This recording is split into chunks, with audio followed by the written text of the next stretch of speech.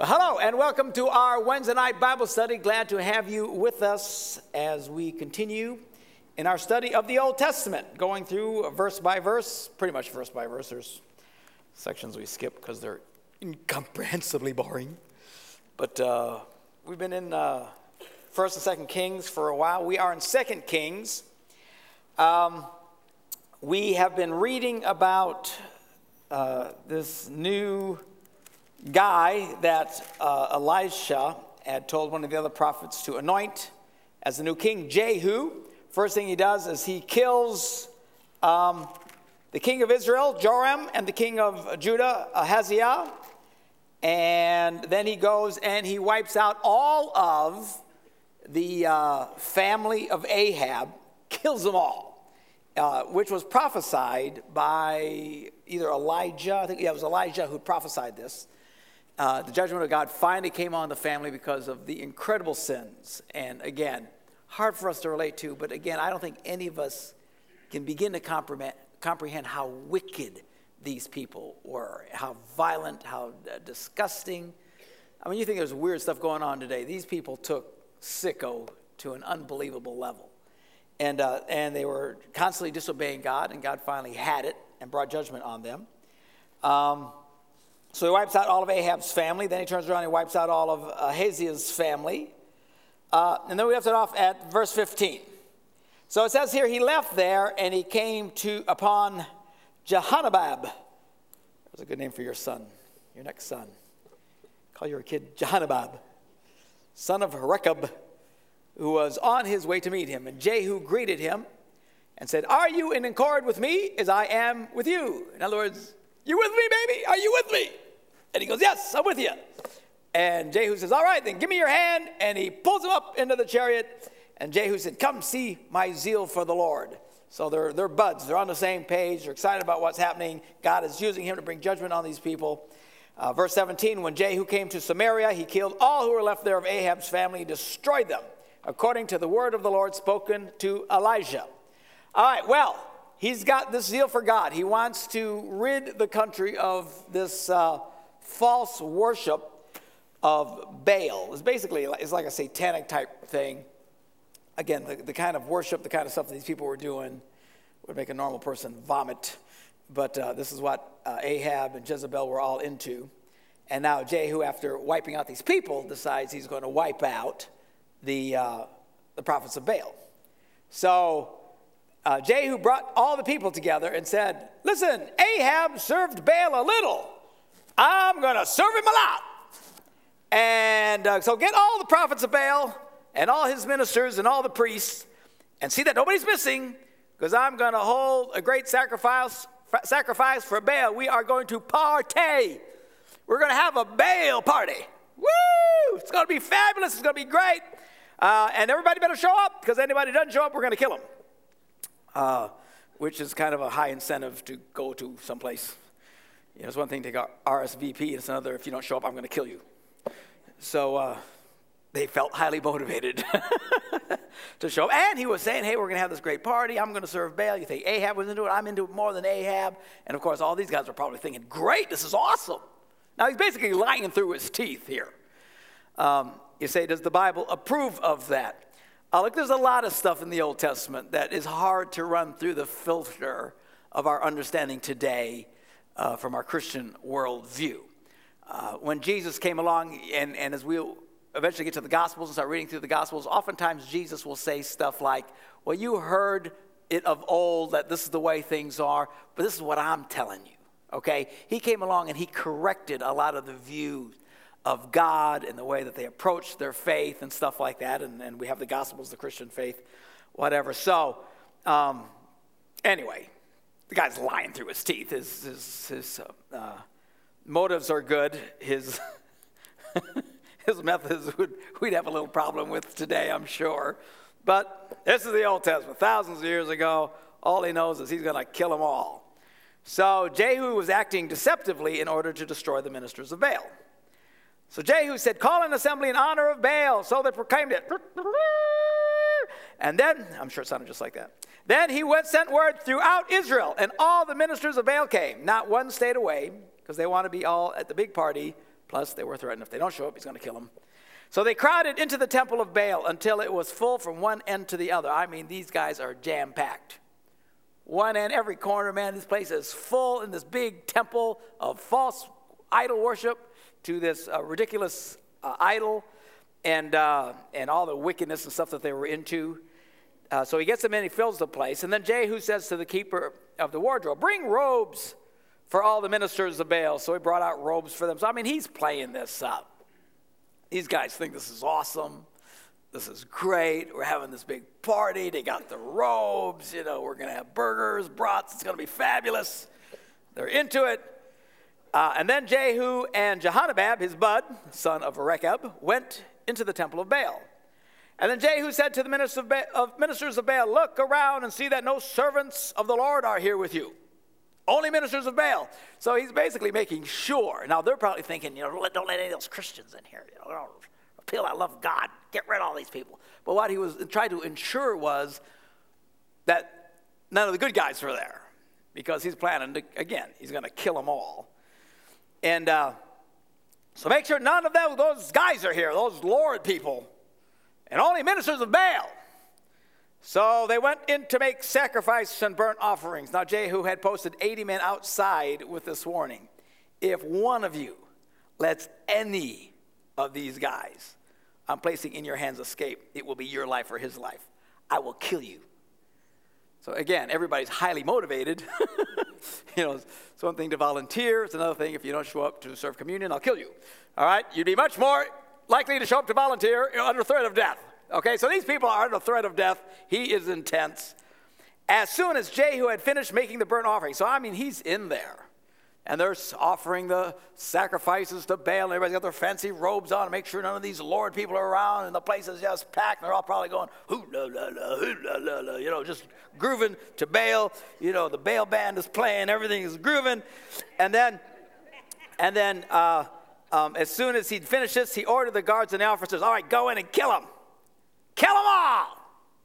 Don't let any of them escape. So they cut them down with the sword. Now this had to be extraordinarily gross. I mean, they had no place to go, totally undefended. And these guys went in with swords, and they just sliced them all up. And the blood had to be running. It had to be just, you know, a butcher's field. I mean, it was just unbelievable. So the guards and the officers threw the bodies out and then entered the inner shrine of the temple of Baal. And they brought the sacred stone out of the temple of Baal and burned it. And then they demolished the sacred stone of Baal and tore down the temple of Baal. And what did they do with this temple? The people have used it for a latrine to this day. They turned it into a big latrine. They just pooped on them all. This is, you know, they had it. He had totally destroyed in all this reverence. They turned it into one big gigantic latrine. Bad day for Baal worship, I got to tell you. So Jehu destroyed Baal worship in Israel. Hallelujah. He did the right thing. However, and there was always a however with these guys. I don't know, they would start out doing something right for God. There's some other guys coming along. They're doing everything right for God except, and it's like they just couldn't finish the job. And it's like, I don't know what's the matter with these people, but they just couldn't go all the way for God. And it says here, however, he did not turn away from the sins of Jeroboam, the son of Nebat, who started all this insanity, by the way, which he had caused Israel to commit. And what didn't he get rid of? He didn't get rid of the golden calves at Bethel and Dan. Of course, you remember the golden calf that the children of Israel hundreds of years before had, worshipped in the desert. And Moses had brought him out. He comes down from the mountain. They're all boogieing around this stupid cow, worshiping a cow, which from Wisconsin is real hard to understand, but they were not the brightest creatures on the face of the earth, I got to tell you. So they're worship. The devil must just laugh his butt off at people. Can you imagine the devil laughing as these morons are worshiping a cow? He's probably going, a bunch of cow people. Golly. But you know what? I'm convinced, and for some of us, the devil just sits and laughs at us because we do some of the dumbest things on earth. We keep doing the wrong things. We ignore the Word of God. We don't really follow through all the way. You know, that's why the Bible, the New Testament, Jesus was pretty intense. You know, he wasn't lollygagging around. And I know a lot of people who, if they really understood the message of Christianity, people who go to church, they would be very upset. Because I got news for you. Not everybody's getting into heaven. Jesus said, broad is the way that leads to hell, and many are going to find it. Narrow is the way that leads to heaven, and few there be that find it. I think people are going to be in for a shock like you cannot believe on Judgment Day. How few people actually get in. Because the thinking is, especially you get around a bunch of women who are very empathetic and feeling. I'm not to mean to knock all women, but it's amazing. You get a bunch of women together, you start hearing something, oh, God won't send anybody to hell. Not really. He knows their hearts. They meant to do good. La la la la la. Reality check, ladies. That ain't going to cut it. You're not going to be judged on your intentions when you stand before God. You're going to be judged on what you did or did not do, period. And this is a reality check. Jesus said, nobody comes to the Father but by me. What about all those people who don't believe in Jesus? Yeah, not a good picture, is it? I know people who can't handle the true message of Christianity. People who call themselves Christians, when they start really hearing. I mean, when Jesus came along, he started making this stuff really intense. He said, except you pick up your cross and follow me and lay down your life and make me 100% your Lord, you are not getting in. Now compare that with, well, it's not, not to clap about it, but compare that with the message we hear today in Christian circles. As long as you kind of believe, you said the prayer, you can still lie, cheat, fornicate, commit adultery, hate. That doesn't really matter as long as you just believe. That's all. God just wants you to be happy. Man, that's a big difference from the picture of what we're hearing today and what Jesus was teaching. He was not messing around. And I think a lot of people do what these guys did over and over again. They kind of get, they get just enough of God to make them miserable. You hear me? They get just enough of Jesus to make them miserable. Just enough that, they can't be really rotten. And just enough so they feel bad for the rotten stuff they are doing. They'll come to Jesus like fire insurance. They come to church, twice a year, whether they need it or not. Seriously. I mean, this is serious stuff. I don't think people really get this. And what are you going to do? You can't just run around and just tell everybody they're going to hell. You got to get in there and encourage them and teach them and try and show them. But holy stinking cow, people, this is serious stuff. God is not messing around. Jesus called for total surrender. Have you totally surrendered to Jesus? Or are you still kind of surrendering to Jesus? I'll surrender to Jesus as long as I can still do what I want to do, think the way I want to think, do what I want to do. I don't care what the Bible says.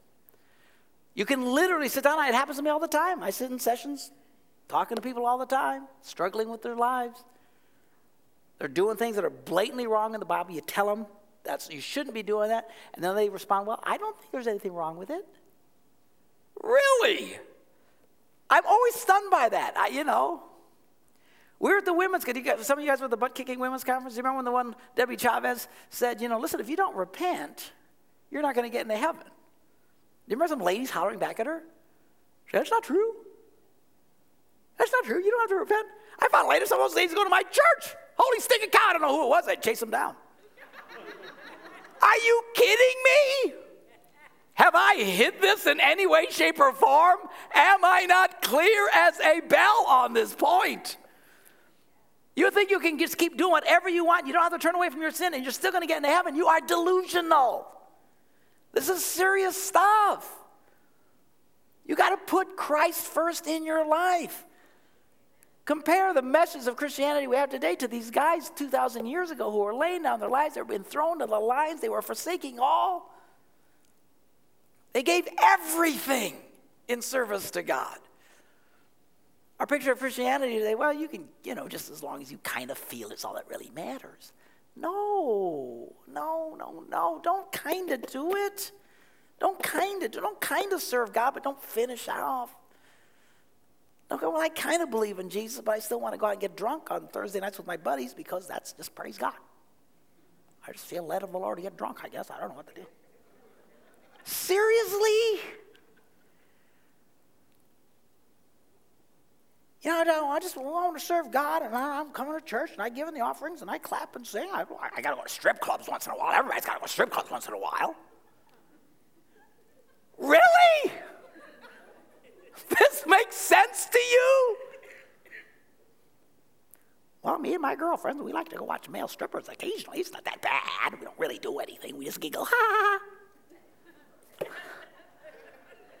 Excuse me?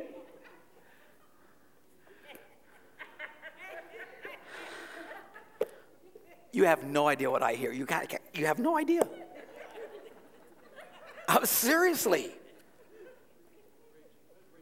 I'm not trying to beat up on people. I'm just saying, come on, let's take it seriously. If you're struggling, we'll help you to struggle. Not to help you to struggle. We'll help you to get through the struggle. We don't want to help you struggle. We want to help you through the struggle. It's not about condemning. It's not about hating. It's not about putting people down. But come on, let's take it seriously. Honestly, some of the stuff I hear, it just makes me crazy. Driving me crazy is a really short drive. Just, you know.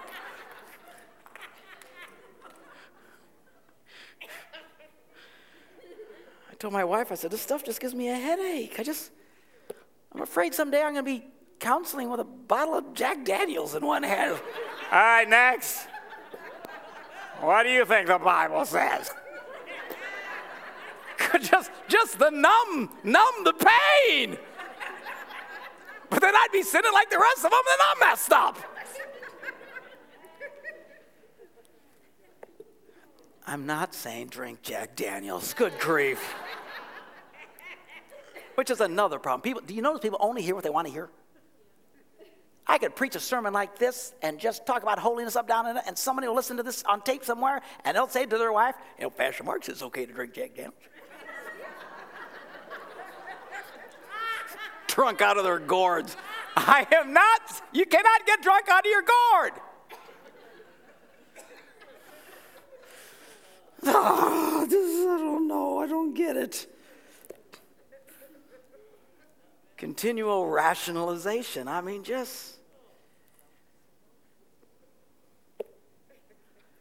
Jesus, Jesus was tough on people. I don't know how I'm getting into this. That's nothing. I'm in the New Testament now. He came to the apostles, and what did he say to them? Leave everything and follow me. Hello? Can you imagine God telling you that? You got all your stuff, you got your home, you've got everything you save for and everything, all this investment, you built this fishing business and everything, and this guy comes along and says, get rid of it, come follow me. Holy cow. And they left everything. They just left everything to follow him. Runs into a rich guy one day, says, what do I got to do to be saved?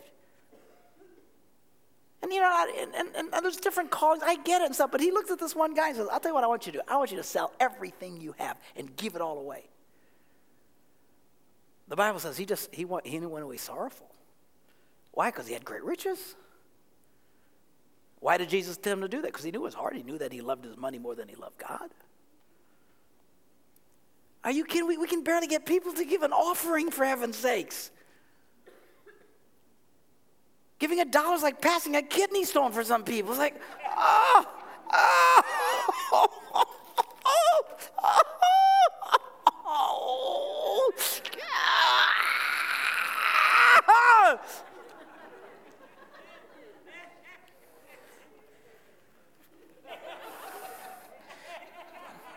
I'm convinced some of them would reach in and make change if they could, just before they... I don't know. Do you got change for $1? Anybody got change for $1? There's offering things going around. He's telling people to leave everything? And we freak out at an offering?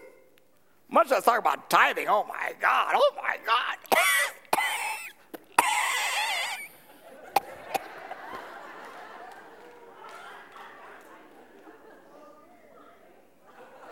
God can't possibly give 10% of it. That can't possibly be true. The New Testament, I love these people. They say the New Testament doesn't talk about tithing. No, it really doesn't. A couple of places it does. I mean, it's there, but tithing? Are you kidding? New Testament tithing was like, you kidding me? That's nothing. New Testament was give it all away. Do you remember reading the story of the early church, what they did? They all got together, and they took all the extra lands and homes and stuff they didn't need, and they sold it all. Brought it to the church, so everybody had everything common, and they were there meeting each other's needs. You know about tithing? Tithing's like nothing compared to this. I mean, Christianity is total sellout, people. Does God hate you because you put in $1 in the offering? No, God doesn't hate you. But I mean, come on. Kind of serve Jesus. Kind of. You know, what's the least I can do? What's the least I can do to get in the kingdom of God? I think that's what people are thinking. What's the very minimum I can do? And how bad can I go before I go to hell? Seriously. How bad can I be before I go to hell? What kind of thinking is that? Well, is it okay if I do this? Or if I do that?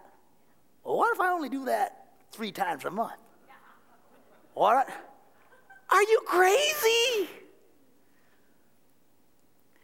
You know, I travel every once in a while, go overseas or some country. I was just in, what island was that? St. Thomas. These people, these cab drivers, holy stinking cow! They drive like they're on drugs, these people. And there's like, they're driving as close as they can to the edge. And St. Thomas is very unusual because some countries, they drive on different sides of the road, but they swap the steering wheels. But not in St. Thomas. They drive on the separate sides of the road, but keep the wheels on the other side. So your perspective is totally weirded out. And they're just... You're just going, ah. Man, if I'm driving, I'm not trying to see how close can I get to the cliff before we fall and die. It's not a question I ask them. I don't want to know this. My viewpoint is, can we stay as far from the edge as possible and still get there? This mentality, wow, how rotten can I really be and still get saved? And do I really have to do this? And I don't want to do that. And can I just be what I want to be? And who cares what God wants out of my life? And it's like, ay, ay, ay.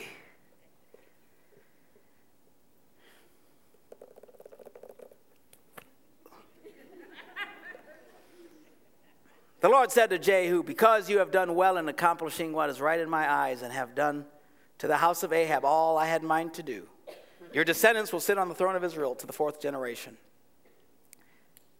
Here God gives them this great, and then yet Jehu was not careful to obey God. Not careful. We just get careless. It doesn't matter what I feel, what I think. When I look at dirty pictures on the internet, oh, God doesn't really care. Really? You don't think that bothers him? You think it's okay? Well, brother, I'm tempted. We're all tempted. I get it. Men, naked ladies. Yes, I get it. Big temptation. But don't do it. Well, I can't help it. I'm sorry. I know I don't sound very merciful, but I just don't get it. What do you mean you can't help it? You can't help it? Little porn gnomes drag you out of bed in the middle of the night and force you in front of a computer? No! Click, click, click, click, click.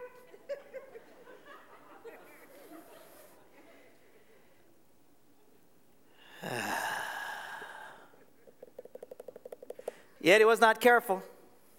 He didn't obey God with all his heart. He did not turn away from all the sins of Jeroboam, which could cause Israel to had caused Israel to commit. He kind of did. He was on a great path, but he just couldn't do it. In those days, the Lord began to reduce the size of Israel, which means a lot of them started dying under the judgment of God. Hazael, remember Hazael? He's the guy Elisha looked at and started crying because he knew someday he'd be tearing these people to pieces. It's starting to happen. Hazael overpowered the Israelites through their territory east of the Jordan and all the land of Gilead. Then he says, as for the other events of Jehu's reign, blah, blah, blah, and then he dies. But he reigned over Israel for 28 years. But then we get to chapter 11. This is cool. This is intrigue. It's like a movie theme. When Athaliah, how you say it? Athaliah, the mother of Ahaziah, get simpler names, you people. Ahaziah saw that her son was dead. She's ticked off. Now, Athaliah, if I get this right, and these names are so I can't even say the names. If I got this right, Athaliah was the daughter of Ahab and Jezebel. Not exactly the most holy of families. Talk about dysfunctional wackos.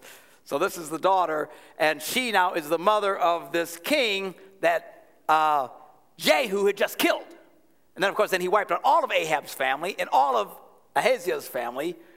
When Athaliah hears that, she is ticked. And she proceeds to destroy the whole royal family, the line of David. Anybody associated with King David, she starts to kill them all. Wasn't that about right? Here God is using this guy to do the right thing and bring judgment and get rid of Baal and all this stuff. But sure enough, the enemy comes. I got news for you. Satan never takes a holiday, people. The Bible says, take heed when you think you stand, lest you fall. That's what the New Testament says. Don't take anything for granted.